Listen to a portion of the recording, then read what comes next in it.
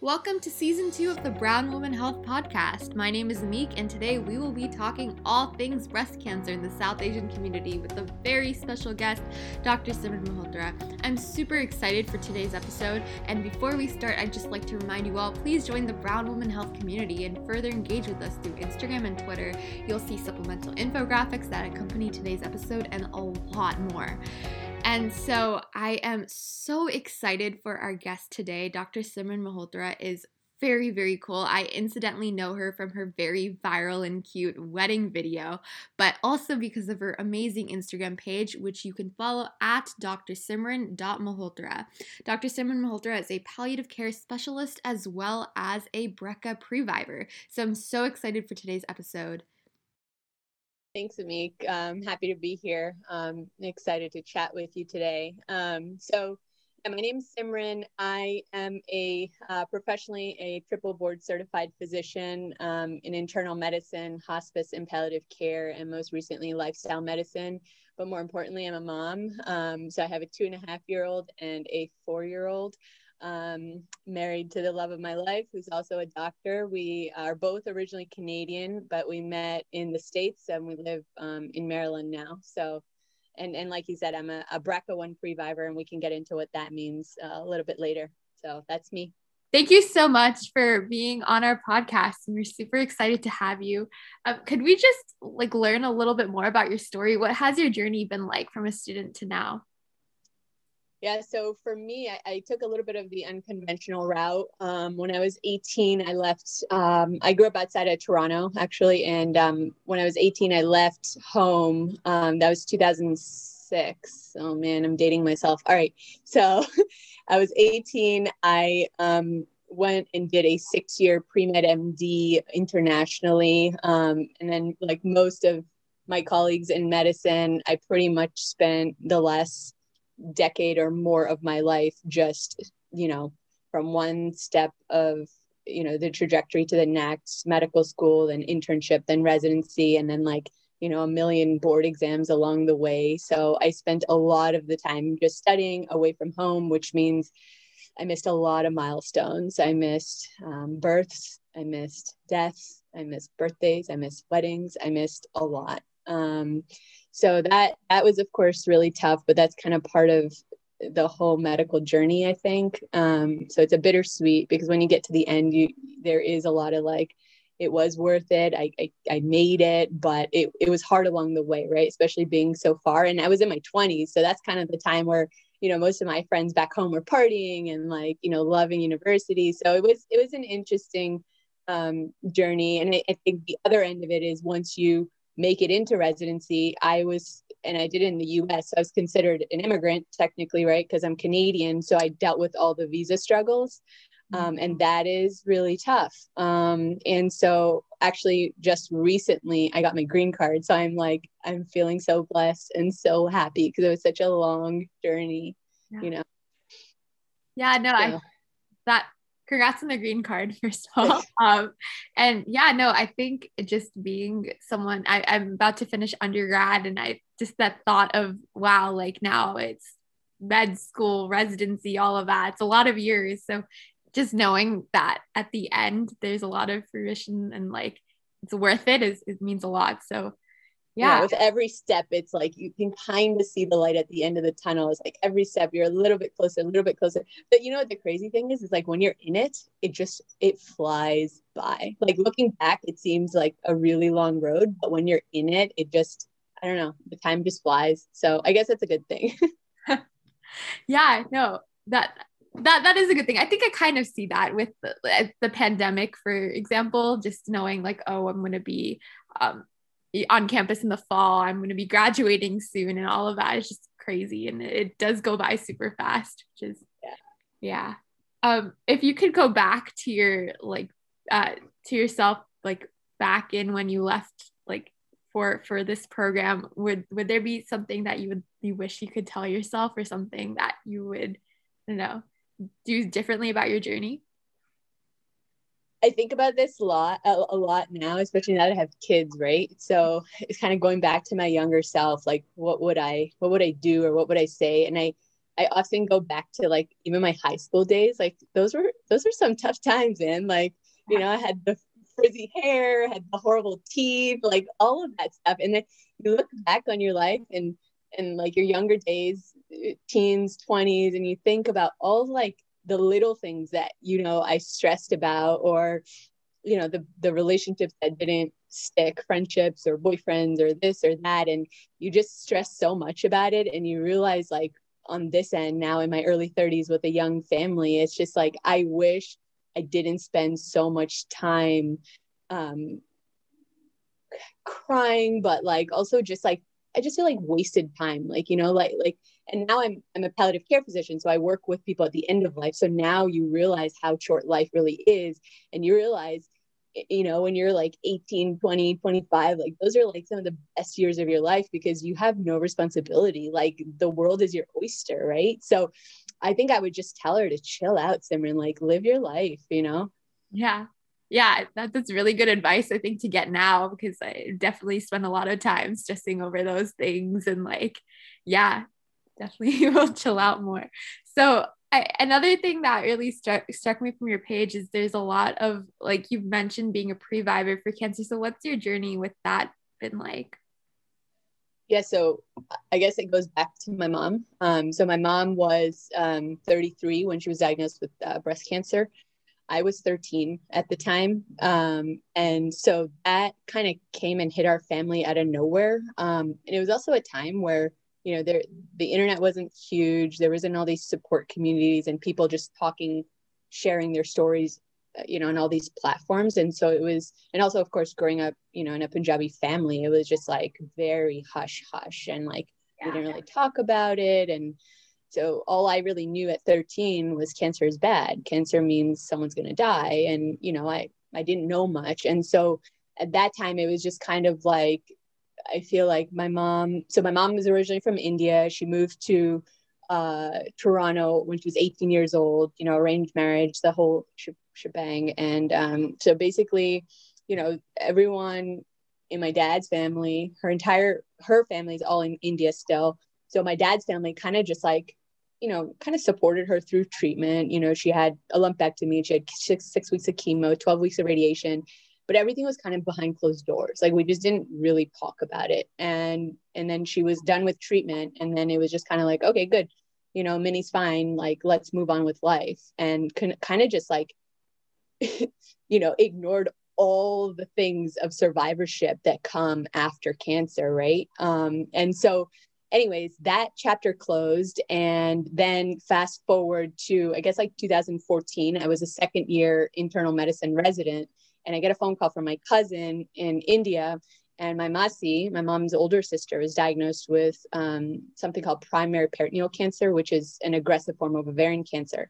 And in between there, we had heard about other people in India, but like nothing that actually got to us with details, because again, everything's hush hush behind the doors, right? So when we heard about my Masi, she basically got treatment and surgeries and all that stuff, and about a little over a year later ended up passing away. And that was just like eye-opening to me. I just kind of was like, okay, what is this? Like, first mom and now Masi. And so then I started talking to some of my oncology attendings, and they were kind of like, Simran, you should tell your mom to get genetic testing. And, this is a red flag. And she did get the genetic testing when she was first diagnosed, but at that time it was negative.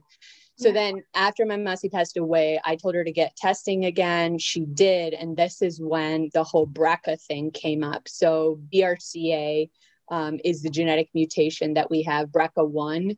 And it's kind of, genetic mutations in general are not super common, but this is in the breast and ovarian cancer world, one of the more common ones that you hear about. And so anyway, so after that, she ended up getting her uterus and her ovaries out prophylactically, which means, for prevention. And then that chapter closed. Then it kind of came my time. About a year and a half later, I was 26 years old, just about to finish residency, about to get married. And I decided, like, before I got married, this is something I felt like was going to have a major impact on my husband and my married life, and something that I felt like he deserved to know before he got into a lifelong relationship with me. And so I got tested, and then I found out I carried the same genetic mutation as my mom. And the reason that this is important is because the average woman risk of breast cancer is about 12%. When you carry this BRCA1 mutation, it means that your lifetime risk of breast cancer goes up to 87%. And your lifetime risk of ovarian cancer goes up to like 60%. So this mutation actually in this gene, BRCA, this gene actually protects you. So it's an oncogene. It actually protects you from cancer. So when it's not working, you're at higher risk of these cancers. So for me, it was kind of like, all right, Simran, you're 26. I met with the oncologist. I met with like all of these people. And they were kind of like, you need to have these surgeries for prevention as soon as you are done childbearing, because your mom was 33 when she was first diagnosed. And so then I had screening MRIs basically every year. My husband's 10 years older than me. So we ended up getting pregnant fairly quickly. In between, I had a few scares and I had to have biopsies, and all of that just completely freaked me out. Right. And in the midst of all of that, after residency, I ended up going to do a fellowship in hospice and palliative care. So now I was taking care of a lot of people, with advanced cancers, young patients with advanced cancers. And so for me, it was very overwhelming. But that's kind of, that kind of brings me to the more recent, like last year or so. But that's kind of been my story, and I can share the ending in a little while when we chat some more. But yeah, that's been my journey with cancer. It's been very long, and I can say I know cancer pretty up close and personal now, between my family and between my patients. So you mentioned being from Canada, being from a Punjabi family and all of that. So what was the role of just the general South Asian community when it comes to something like cancer and treating it and like just even processing it? Community is so important, and especially within our South Asian community, I think talking about it is even more important, because it's weird. Like I feel like 20 years ago it was definitely worse, but like now more people are open to talking about it, but still they're not. You know what I mean? Like Yeah. They are if you go looking for it, but no one openly wants to talk about it. 1,000% on what you were saying with the stigmas in the South Asian community, particularly. It's definitely very hush hush, but then the people who do talk about it are able to confide with each other and get different referrals for different physicians. That's what I've seen, at least within my own family, which was amazing. And I remember there was a doctor at the Gurdwara at the Sikh temple as well, who was not an oncologist, not a surgeon, but still had the technology to view my mother's scans. So I was able to go see, it hadn't past a certain point, and getting a sense of relief that I would not have gotten if I didn't have this sort of community who was there to help me view these scans or anything like that. But as you said, it's still very stigmatized and still very hush hush, and no one really wants to talk about it in our community. Now you have the generational gap, right? So like, I'm assuming your mom and my mom are probably around the same age, but like now my mom has kind of shattered the glass ceiling completely. So she's totally open. She supports other women that go through cancer.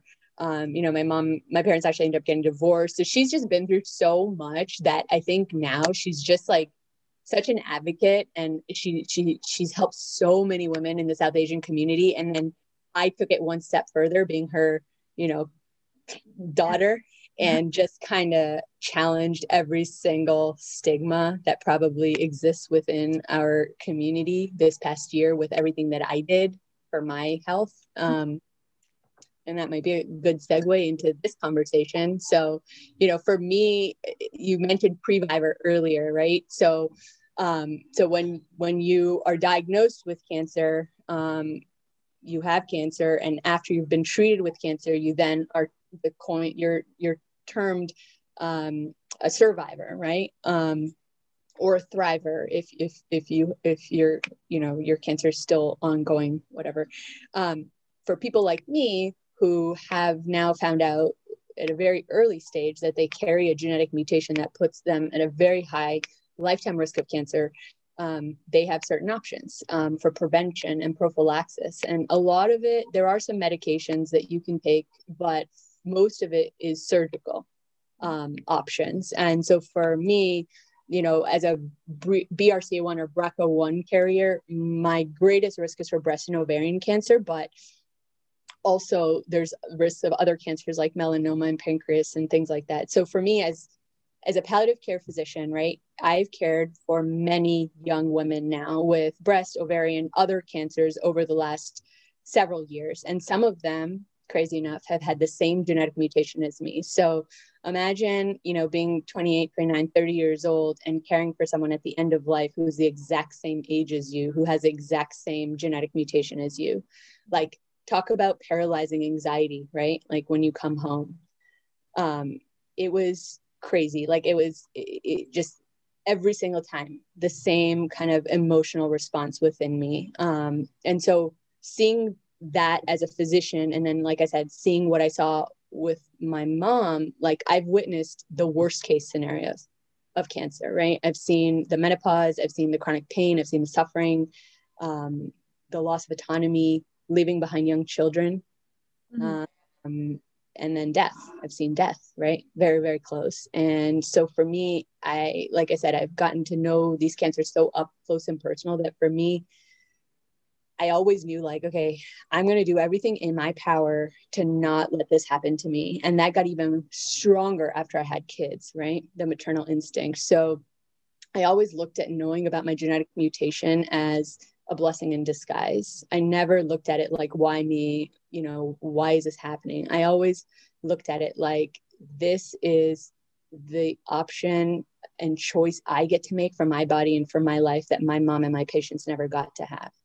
Right. So for me, it was never if I'm going to have preventative surgeries, but when am I going to have them? And like I said, the doctors were kind of like, you need to do them as soon as you can. And my goal in my head was always, okay, mom was diagnosed at 33. I need to have all of this done by 33 years old. Having said that, it was also very important for me to breastfeed my kids. And so I ended up having my kids 19 months apart, and I breastfed both of them for a year. And that brought us to January of 2020. I'd finally done with my second baby, everything, breastfed everything. And then I started interviewing doctors for surgery. And for me, it was a mastectomy. So a bilateral mastectomy, and then a total hysterectomy. I didn't have to get them both at the same time, but the youngest person in my mom's side of the family, again, I don't have the details because it's hush hush, but the youngest person from what I know is 31 years old when she was diagnosed with some form of ovarian cancer. And to me, ovarian cancer was always scarier because there's no screening tests for ovarian cancer, at least for, the breast. There's mammograms, there's MRIs, all of that. And so I actually ended up now for almost 7 months out. I was supposed to have my surgeries in June of 2020, and then COVID happened, and then we got really busy at the hospital. My husband's also a doctor. He's an ICU doctor. So then my surgeries got canceled, and then they got rescheduled for September 2nd, 2020. And I ended up having both surgeries at the same time, just because I just wanted to get it done, and I wanted to move on with my life. So I ended up getting, this is a mouthful, okay? I got a bilateral mastectomy with aesthetic flat closure, which means I didn't get any reconstruction. And then I got a total hysterectomy with a self-phago oophorectomy, which means I got my uterus and my ovaries and my tubes out. And now I'm in surgical menopause on an estrogen patch for hormone replacement. So wow, that is helpful. So I guess, how was that procedure? I mean, that sounds like a lot. And when my mom had her mastectomy as well, like it took a while for her to just recover from that. And I still think like it's still like a process. So how's that going for you, like that journey? For me, it was really scary at first, like I said, like just because of what I saw with my patients. And then when I really started like researching in January about the surgeries and everything, I was trying to find people that look like me who had these surgeries and everything, but it was really hard to find someone, in her, early 30s, young mom, Indian, like there was nobody. And then on top of that, deciding not to get reconstruction. Yeah. Like, what do you mean you're going flat? Right? Like that was just like mind blowing to like most of the people in my life. But it has seriously I feel like all going through all of this has literally brought me to the place in my life where I am supposed to be. Like, I have never felt more empowered and strong and resilient in my entire life. And I just, yeah, like I really believe like this is the best version of me that's ever existed. And now being a mom of two young kids, like this is the mom that they need to just make them the best versions of them. Like there are literally zero stigmas and taboos and all of that. Like they are allowed to be and are going to be everything and anything that they want to be. And that is because I've been through all of this, you know? So it's not been easy. Having said all of that, there's been days where I've had the debilitating anxiety, like you said, I've had the fear, I've cried, I've done all of that. But then I stepped out of it and I stepped into my truth and my power, and I got to the other side, and I had everything done before my 33rd birthday, which was last month. And so I'm just really damn proud of myself. It's a lot. And the fact that it happened, like, I think also during the pandemic, I think could also add another layer to this, because I know it's during these isolating times, sometimes it's hard to just like, especially with anxiety, find that sort of support group or like connect with the same people and, you know, help with that healing process. Like just listening to you talk, like that actually has been one of the most empowering pieces of my journey is like, as I went through it, I had people DM me because I was never really huge on social media until this time last year is when I made my account public. And I was never really huge on social media, but the reason I went was because I was looking for someone like me. I was looking for a community as I was about to go into surgery and all this stuff. But I found lots of people, like I found people of color and all that stuff, but it's just different. Like I didn't find anyone that was Punjabi. I didn't find anyone in that South Asian community that I was kind of really looking to connect to. And having said that, like my parents were always very liberal, so they've supported me throughout this whole journey. You know, what decision I made, what decision I didn't make, they've always supported me. And then for the rest of my extended family, I didn't really take any solicited advice. Like I didn't ask anyone's opinion. And if someone wanted to give it to me, I would just kind of say no thanks, right? Like this is my life, my journey, my body, my choice. So, but the best part about this has been all the young South Asian women that have reached out to me on Instagram and DM me and just gave me their story. So much of what I could relate with. Some of them had the same mutation. Some of them had different mutation, but you know, a lot of them said like, my family doesn't support my choice to do preventative surgery. My family doesn't support my choice to get genetic testing. And so just having the ability to educate them and empower them to stand up for themselves and make that decision for their body and their life has just been like, I'm getting goosebumps talking about it because I don't think I would have ever had that opportunity, you know? No, that's amazing. And I'm so glad that you even shared your journey on Instagram, because then I'm having this conversation with you and it's amazing. And also it's interesting because the reason why Brown Girl Health started was I read a paper that was literally called, and I pulled this up for this, but it was called Understanding Canadian Punjabi Speaking South Asian Women's Experiences of Breast Cancer. And it was this qualitative study. And the main thing that I got out of that paper and like why I even started this whole account was that there's not enough in this paper. It literally states there's not enough research. Like we didn't have enough research participants. And it was amazing because it talked about like the Eurocentric model of coping and all of this stuff, but it also talked a lot about these stigmas. And like, because there's not enough research, there's not a lot of like solutions for all of this. And that I remember reading that, getting super angry. And then I made this page because I like making infographics. But I think, it's amazing that you're having this platform and like being more vocal about it, especially over something like this. I'm so glad that like so many people are able to reach out to your account as well. And it's been amazing. I think, and that's the other thing about like, you know, when you look at the data and you look at the numbers, like most of the people that have genetic mutations are Caucasian, but they're really not. It's just because South Asians and other minorities like African Americans, they only represent a small number is because it's not because there's lack of prevalence, is there's lack of testing, right, and lack of awareness. And so it's really an under estimation But specifically kind of in the South Asian community, like I said, like even within my own family, like I was digging, like trying to understand, like, okay, now to this day, finally I got a number, and there's been 9 women on my mom's side of the family that have died of some sort of female cancer. But it took me this long, like it's took me years to finally understand, like, okay, this person had that and this person had that. Like no one has wanted to openly kind of just come out and talk about what is going on. And just recently, my mom's youngest Masi was diagnosed with ovarian cancer. And again, the genetic mutation conversation came up. And even to this day, like, you know, so many of them don't want to hear anything about it. Like, not real. Like, no, it's not real. Like a mastectomy, why would I do that? Like, you know, like there's so many expectations about what body image should look like, and, you know, women not being empowered to go and seek medical care and all of that. Like I just feel like in our community, we don't put enough priority and emphasis on taking care of ourselves as women, right? Yeah. We're like, the whole emphasis is taking care of everybody else, right? That was in that paper that I was just talking about, where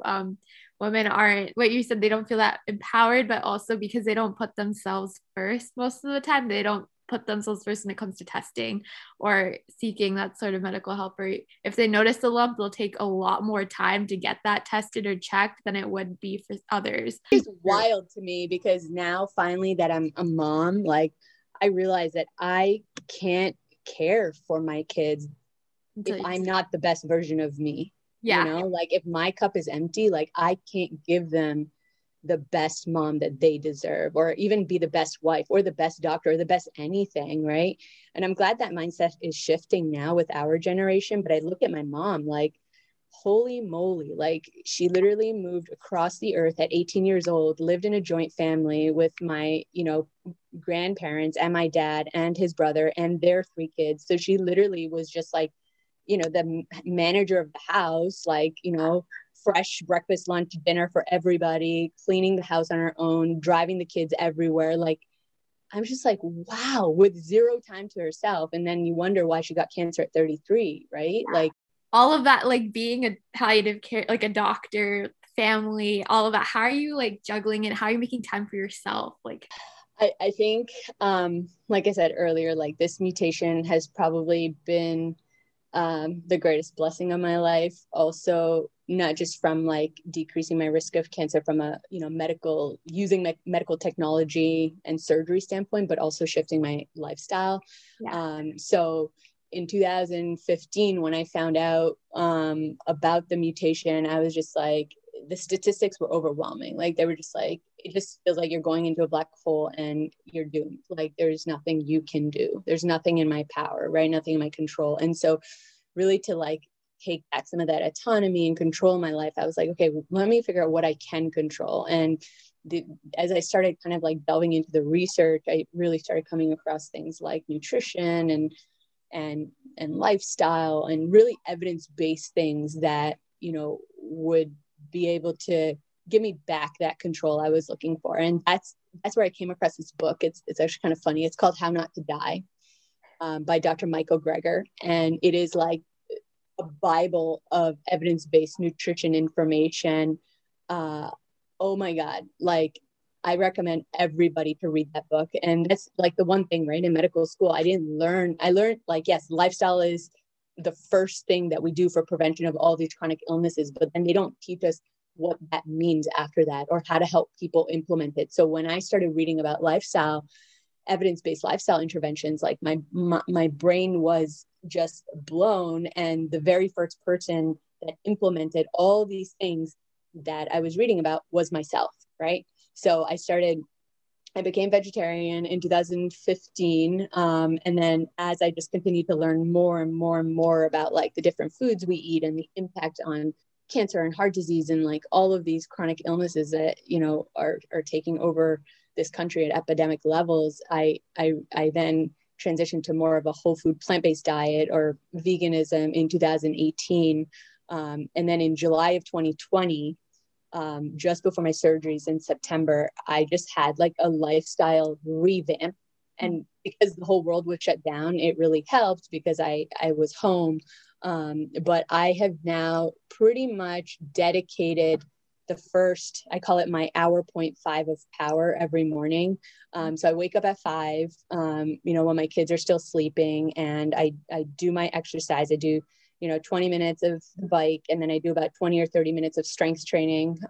It's crazy. Even as a young person, you have surgery and you get so weak, right? So I'm working a lot on my upper body strength and getting stronger. And then I do 15 minutes of meditation and visualization and gratitude in the morning. And then I start my day, and holy moly, it makes the biggest difference. Right. And it's hard. I'm not saying it was easy. I started with adding 15 minutes earlier, 15 minutes earlier, 15 minutes earlier, to now 6 months later, waking up at 5 a.m. So that has been, I think, the biggest impact on kind of my quality of life, but also not feeling guilty at the end of the day. Like if I haven't, read the chapter I was supposed to read or done something else on my to-do list, I don't feel guilty because I've already kind of put in the work to take care of myself in the morning, Wow. So that's huge. I guess my question is, do you have any tips for that? I know even for waking up at 5 a.m., you mentioned it's gradual, like 15 minutes. And I think I'm going to try that now because I've been trying to do that. But yeah, any tips for that? And especially with South Asian foods, I know we have like a lot of us like to put a lot of cream or like the buttered chicken, obviously, maybe not chicken, but even paneer and all of that. So was it hard not having those foods as well?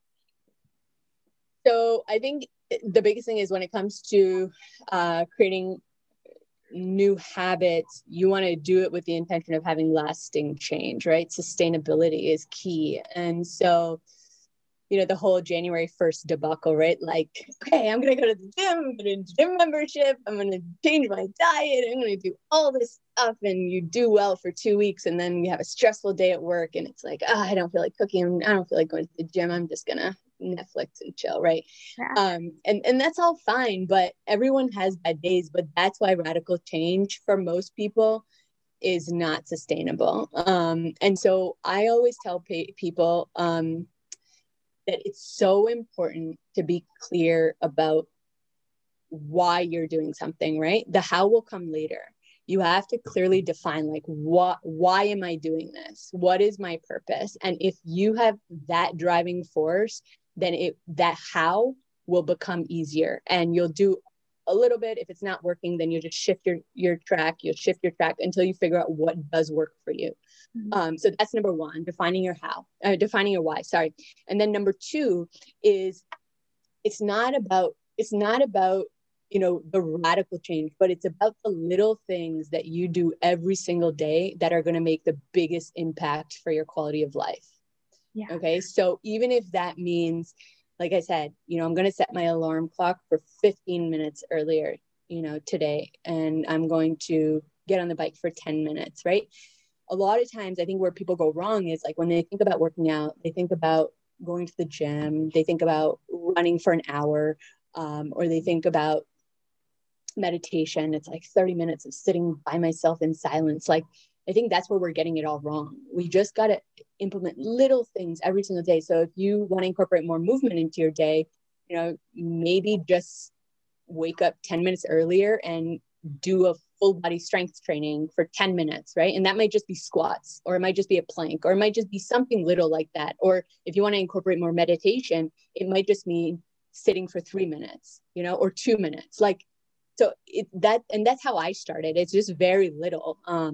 But then eventually, as that becomes a habit, and also the other thing is, as you start noticing the difference and you start feeling better, then you are more driven to, move to the next level, and then the next level. And then eventually you get to the point where it's like, okay, I'm going to wake up at 5 a.m. And then the day that you don't do it, you don't feel good. So you're like, oh, I need to get back to doing that because that's what makes me feel good, right? You get that energy in the morning. And then, like I said, at the end of the day, you're the best version of yourself, not only for yourself, but for your kids and for your husband, for your patients, for everyone around you. I know you've also mentioned like the concept of lifestyle medicine. Is that something like building habits? Is that like a huge part of his practice? And what exactly is lifestyle medicine?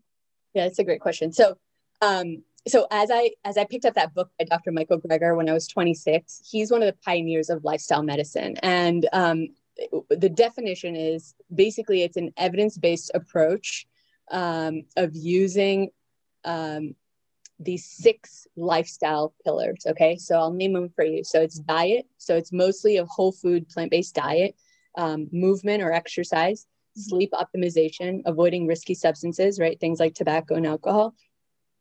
And then relationships, and then stress management. And so it's those 6 things, but very much so evidence-based, right? And using them for the prevention, the treatment, and then even reversal of chronic disease, basically by replacing unhealthy habits with healthier ones. And the reason this book in particular blew my mind is because I was a fellow doing my palliative care fellowship and hospice fellowship, right? So mostly dealing with people with serious illness, mostly dealing with end-of-life care.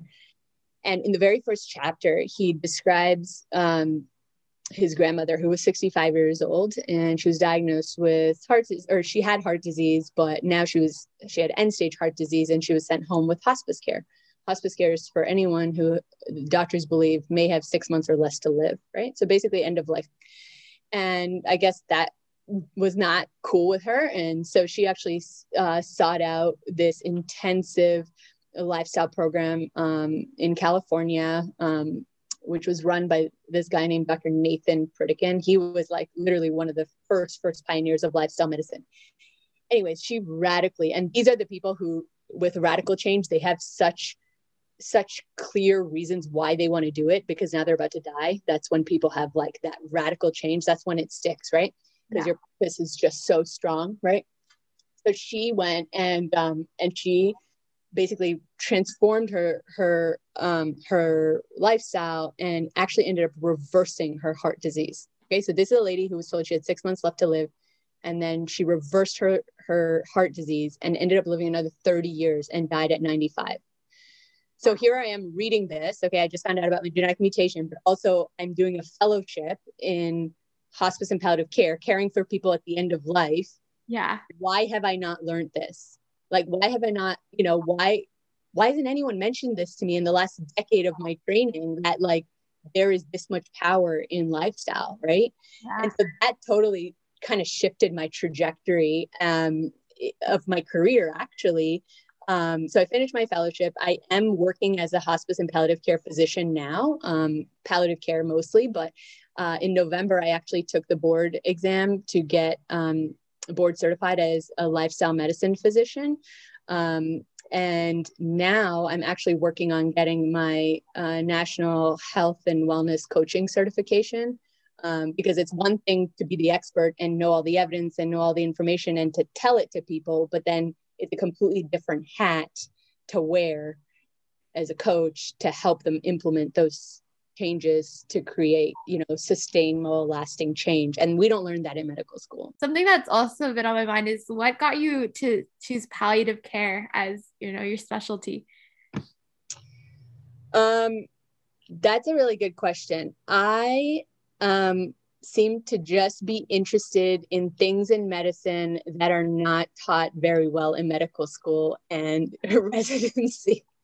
So, I started off my internship, my very first rotation. I was an intern in the ICU. Okay. I remember it was 3 a.m. one night, and I had a patient who was a Jehovah's Witness, and she had this fungating, reproductive cancer. And so she had just come back from surgery and she was bleeding out, basically.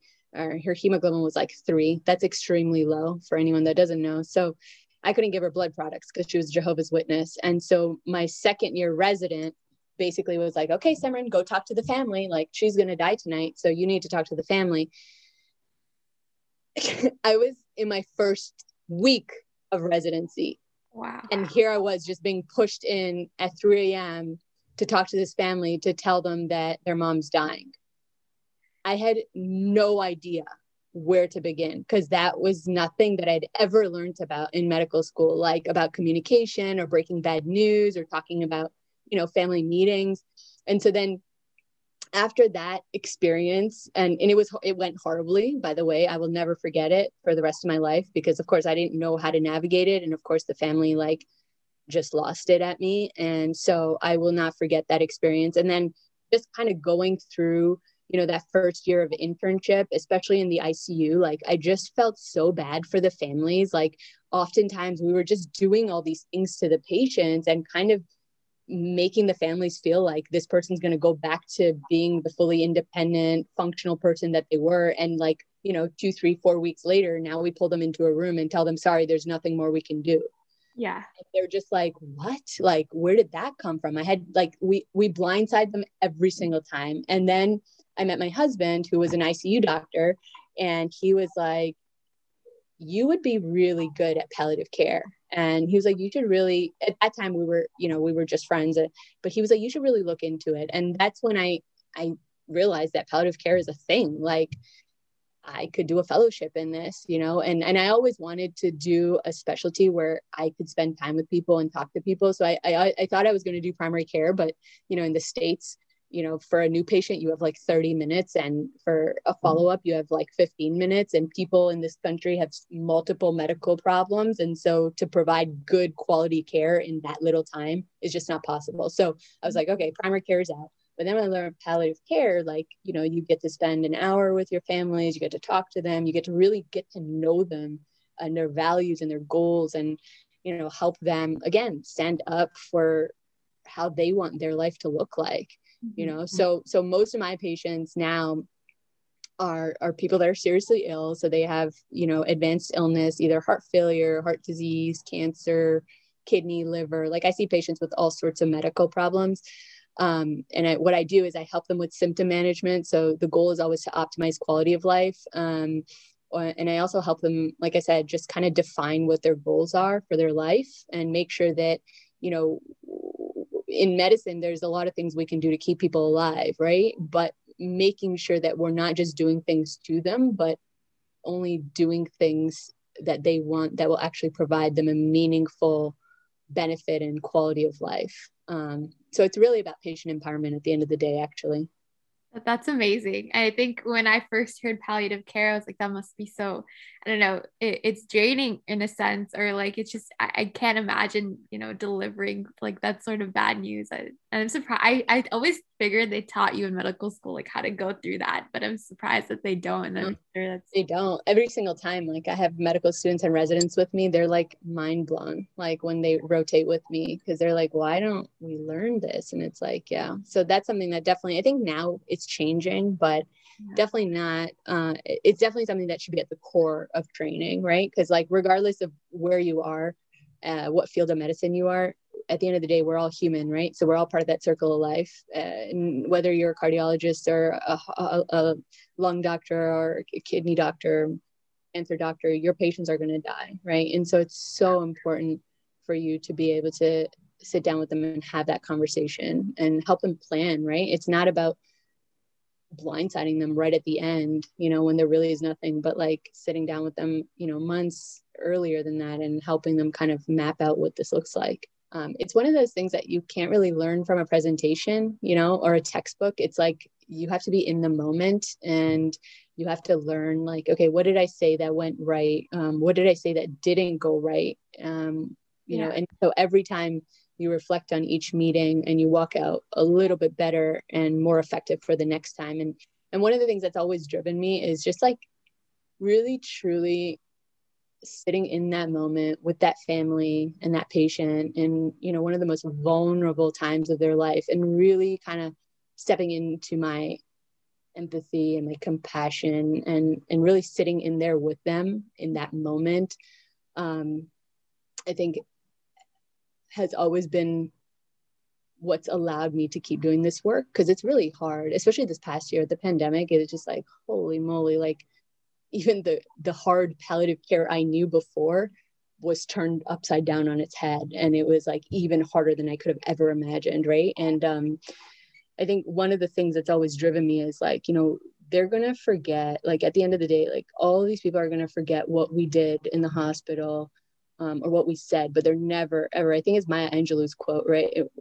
They're never going to forget how we made them feel.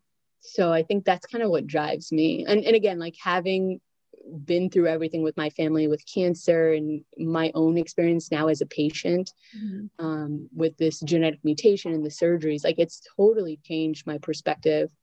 It's really hard to be a patient. It really is. And a family member. It's really hard. So I just remember that. I'm like thinking back to my mom's treatment and all the doctors we saw, and it wasn't the qualification, or even she didn't go for the most prestigious hospital, even though we're like right by New York City and Sloan's right there. She went for the doctor who made her feel more at ease. So, oh yeah. I mean, you could have like the smartest doctor, but if they're robotic and they have no feelings and they can't, relate to you at all, like your experience is going to be totally different than if you have a doctor who's human, right? And like I this past year is, like I said, it's been so crazy that like a lot of, because it's been all virtual, right? I've done most of the stuff via telemedicine, and in the past, the relationship I used to have was like I would go in, have the difficult meeting, break the bad news, and then I would leave the family kind of, to say goodbye or do their thing.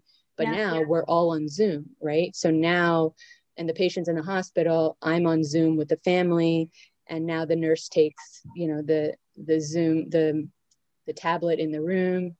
And now I've seen this whole other side that I was never kind of exposed to. Of course, I knew what happened when I left the door, but I've never been a part of it. And now, like one meeting after the next meeting after the next meeting of like seeing these families say goodbye, to their loved ones on a tablet, like, I don't even think I have the words. Like I get goosebumps right now. Like I don't have the words to describe it. It's just, it's been a surreal year to see that, I was actually going to even ask you about like telehealth and how that's going. And I'm sure like it's a very different connection with your patients now. Yeah. I mean, like the core of what I've always done has been being present with people, right? So sitting in a room and a lot of like reading nonverbal body language and signs. And, when a patient or family starts crying, you can give them a tissue, or you can, kind of give them a reassuring touch, or, so all of that was kind of just stripped.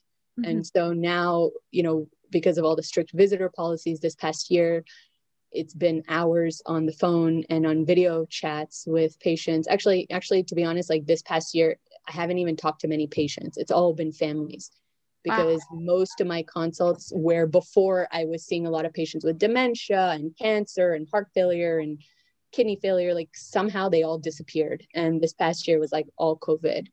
And so most of the consults, like, before, I would say like most of my patients, like 50% were probably end of life and 50% would go home. But now it was like all end of life this past year. And it was all like emergency consults. And it was kind of like, palliative care consult. We need you to see this patient. They're going to tank. We need you to talk about goals of care. And by the time we would get to them, most of them were already decompensating or already about to die. And so then basically just calling the family and saying like they're dying, like, and a lot of them, a lot of the patients were on ventilators and multi-organ failure. And so it's crazy, because COVID seemed to not just affect one patient, at least where I work in inner city Baltimore. So it affected families.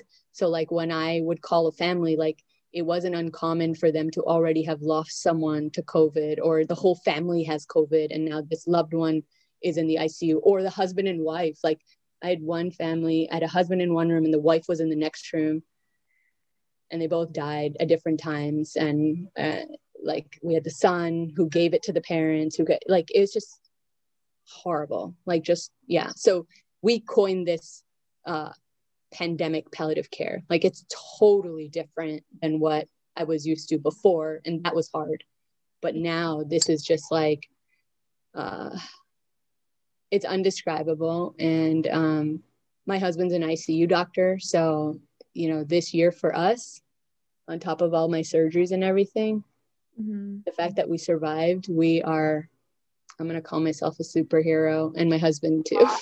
No, 1,000%. And the work that y'all have been doing in the front lines, Oh, I'm not going to take that credit because I do it behind a computer from home. My husband, though, he's and the ER doctors and all of these, not just doctors, but healthcare workers on the front lines, like they get all the credit. I won't take that, but no, I know what you're saying. No, still, I think telehealth, even like the work that you do is just, it's so important. Not even just COVID, but even before and even after this. It's crazy because I'm 33, right? But I feel like a very old soul because I've seen so much. My perspective on life is very different. Even when I talk to most of my friends, it's like, most 33-year-olds don't see what I see or what my husband sees. So it totally shifts your perspective on how you live your life and kind of what's important and what's not. You know what I mean? So when you asked me that question earlier, like, what would you tell your 20-year-old self? Like, there's so much I would tell her based off of what I've seen now, Mm-hmm. Yeah. So, out of curiosity, what are some things that you've learned as an end of life doctor? What are some lessons learned? There's a few things like being surrounded by people at the end of life. There's a few things that I see as a pattern. Like, there's a couple of questions I ask all my patients if they can talk to me. I ask them what brings them joy, which they're always caught off guard by. Like, there's a doctor asking me what makes me happy, like, because that really allows me to get to know that person, like what makes them happy, right? Yeah. And then the other question is like, what's important for you for your quality of life? And tell me 3 things that just reflect on your life. Like, what's the most important things that you've been through, your experiences, whatever. It's always like across those 3 questions, I always kind of get some variety of the same answer. My family is number 1, right? And whenever there's regrets, it always has to do with like, I wish I didn't do this. I wish I didn't have a drinking problem. I missed out on their childhood. I wish I didn't fight with my brother. I wish it's always a regret that has to do with like something around family. And then number 2, there's a lot of uncertainty around death, right? Of course, what's next, but then also a lot of people associate death with suffering. And so a lot of people say like, I don't want to be in pain. Like, I want to be comfortable when I go. And then number 3 is I want to be home. A lot of people don't want to die in a hospital or in a nursing home. Like, they want to be home again with their family, not in pain, not suffering. That's kind of the same pattern of things that I hear over and over again. Like, I don't hear them saying like, oh, I got a Lamborghini and I'm so proud of myself for all those hours that I worked and missed out on all my kids, stuff. And like I've never heard that. So it puts a lot of perspective on life. And I think the best analogy is this, like, we're in our 30s. Well, maybe you're in your 20s. I'm in my 30s, but like we think even now, like, we're invincible. We have so much time left, right? Like, it's fine if I put this off, I'll just do it tomorrow or the day after. And the truth is, like, life is really like, it's like a train ride, right? Like, we're all on this train together, but no one knows when it's going to be their last stop. Right. Yeah. And it comes quick. Like, I took care of a patient last year. And after this, I really had to drop to part-time because it was just getting too much for me. But it was just too much of me in her. And she just had a baby and 6 weeks later was diagnosed with stage 4 cancer. And I took care of her on and off for like 3 or 4 months. She would come in with symptoms and I would see her and we would talk and everything. And at the end, like the last few months before life, like her biggest goal, her son was like 3 or 4 months. Her biggest goal, was to be able to give her son a bath on her own. Like, that's what it was. That was her goal before she died. It was crazy. And ultimately she ended up passing away a few weeks later, but it just puts so much perspective into life that it doesn't matter, whether you're 80 or whether you're 30, like, your stop could be tomorrow. So how are you living your life today? So that if tomorrow was your last day, like, could you say like, I've lived my life, Yeah. Sorry to get so heavy on you. No, this is really good. And I think I've been reflecting a lot as well. I think just being at home and like, you're kind of forced to do this, but I think I've been thinking on like what like, what does it mean to live life and what does it mean to be happy? And I think that this is really important to know, because it's like, it shouldn't be, like you said, a Lamborghini. It shouldn't be for me like, oh, I really just want to get into like this sort of grad school, or I want to do this or achieve this in life. It should be like, it should be more like rooted in a sense. I mean, I think all those things are important too, right? Like to some extent, but I think my point is kind of being intentional about life, right? Like if you're in the moment, especially now, like you see everything, and I'm guilty as charged too, like social media and just like the hustle bustle of life, like check this off my to-do list, check this off my to-do list, but we're not intentional about a lot of things that we do. And I think that was one of the biggest positives for COVID, actually, like our just the sheer amount of time that we have spent on our deck listening to the birds outside and chasing our kids in the backyard. Like we didn't do that before, which is crazy because like we could have, but we were always rushing to, you know, a birthday party or this class or that class. And you realize like, you know, all our toddlers really want is for us to give them our undivided attention and to chase them around the backyard. Like that's all they want. And that's what brings them sheer joy. And that's what brings us joy. So like, I feel like that's the best part of the pandemic, is that it has really allowed people to like just step back and like reevaluate life and like what's important and like quality of life. And of course, like most people you talk to now will tell you that they know someone who knows someone or whatever that has died this year. So I think a lot of people are thinking about their life, right? There's just so much that we want to do with life. And like, I know like as soon as I get back on my college campus, I have like 4 bucket lists ready of things that I didn't get to do in my first 2 years. And I know a lot of us as students, and I know even as like professionals, we get caught up in like professional things or like academics for me. And like, it's just important to take out time to do those things too. So totally, man. Live your life now. And I'll throw in another piece, right? Like you don't have time. So you now, whatever you want to do, just do it. Like the schoolwork, I'm sure you're smart and you got everything figured out. That will happen, and those pieces of the puzzle will fall in place. But you know, your bucket list, like start checking those things off, because once you have kids, life gets busy. Life really hectic, and you kind of get tied down a little bit more for a short while. But it's definitely a lot harder to do a lot of things. Adventurous, at least. No, definitely. And so we like to end our episodes with this rapid fire. So I kind of got a lot of these questions inspired from your Instagram, as well as just talking to you as well. So Canada or the US? Canada. Canada? You know, that's home for me, man. Like I was born and raised there, and my family's there and my roots are there, and there's just Canadians are just awesome. They're just nice people and they're lovable, and it's always just going to be home. I'm blessed. I feel grateful. I got my green card, so thank you. But but I always say, like, people be like, so your kids are American? I'm like, well, they're American but made with Canadian parts. I'm American, but I still like I have cousins in like Brampton, so okay, I love there. But then Starbucks or Tim Hortons? Oh, Tim Hortons all day. Really? Yeah, ice cap. Oh my god, ice cappuccinos are my favorite. I have to try that still. Everyone keeps talking about that, but so good, so good. Although now I don't know, because I haven't been home since I've gone vegan, so I have to find a Tim Hortons that does a plant-based milk. So I really hope I can find one. I hope so too. I'm sure they hopefully.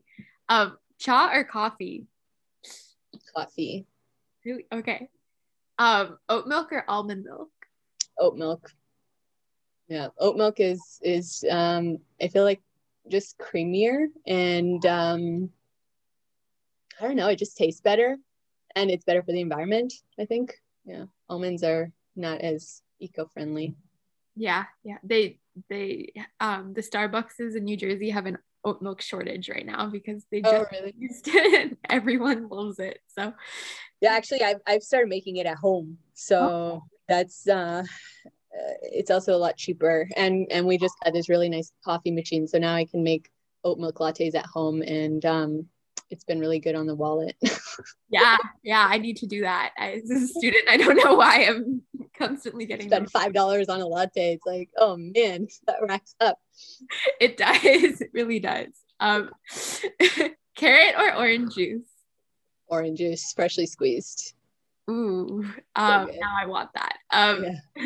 Papri chaat or pani puri? Or golgappe, I don't know what you call it. Ooh, golgappe.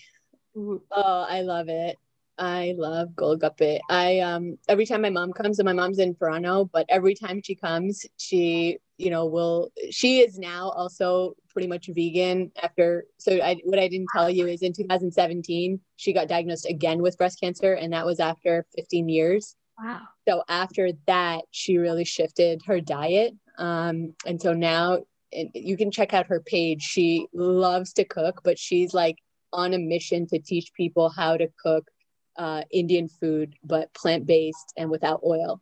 And like her recipes are so good. So every time she comes down, like she'll make us like golgappe, she'll make us pakode, she'll make us like all of the Indian street food, but like a healthier version of them. So my husband gets so happy when she comes. That sounds amazing. What's her page? Is it Instagram page? Yeah, her page is at Mini Plates, MINI Plates. She's lately been on an air fryer kick, so she's like trying to figure out how to make like all these things. Matti, like the stuff that people eat with chow. She just made that oil free in the air fryer. She was just telling me today. And she also like aloo tikki and like pakode in the air fryer without oil. Wow. So it's like kind of nice to like find a way, like you were saying earlier, like, South Asian foods are very unhealthy. And so finding like a healthier way to eat them, it's kind of nice for the soul. It is. Yeah. And I'm definitely going to check that out. Yeah, no, it's easy and her recipes are really fun. And yeah, definitely check her out. She's like really proud of, she's making all these like 1-minute videos, like the influencers. She's really proud of herself. It's awesome. I love it. Amazing. Yeah, I love those videos. I will definitely go check that out soon. Taco Bell or Chipotle? Oh, Chipotle all day. Chipotle is real food. Taco Bell is not real food. Very true. So yeah, Chipotle I will have a sofritas bowl topped with like the fajitas and brown rice and black beans and lots of guacamole. And yes, I will pay extra for that. Worth it. It's definitely worth it. Mango lassi or roux afza? Oh, mango lassi now, but roux afza when I was a kid. But mango lassi now. Yeah. Just out of curiosity, is there like a recommended plant-based like milk sub for that, or like? So we drink soy milk, organic soy milk, and it's nutritionally kind of it's probably the best substitution for dairy milk from a nutritional standpoint. My kids are younger, so that's why we drink that. But oat milk and soy milk are the creamiest, so that's what we use. So we don't do traditional lassi, but we do more of mango shake. So we'll use fresh mango or frozen mango with like plant-based milk and ice. So good. That sounds really, Blend it up. And then the last question is rasgulla or gulab jamun? Ooh, gulab jamun. So good. Yeah. I don't know. There's just something about that warm and super sweet combination makes it so good. Yeah. Now, like, I'm genuinely very hungry now, and I just have great. Yeah, now you're making me want to eat Indian food. Actually, I actually think we're gonna have that tonight. So good. All right. Great. I set the mood for it. Yeah. But thank you so much, Simran, for taking the time to join us today and sharing your story with us and our listeners. And the work that you're doing on your Instagram page is absolutely amazing. And it's so fun to just like keep up with like all the things through life as well as learn so much from it. And so if you haven't checked out her page, please go make sure to follow at drsimran.malhotra. Thank you for tuning in to the Brown Woman Health Podcast, and keep up with us by following us on Instagram at Brown Woman Health or Twitter. There are going to be multiple supplemental infographics that have to do with this episode, and we hope to see you there.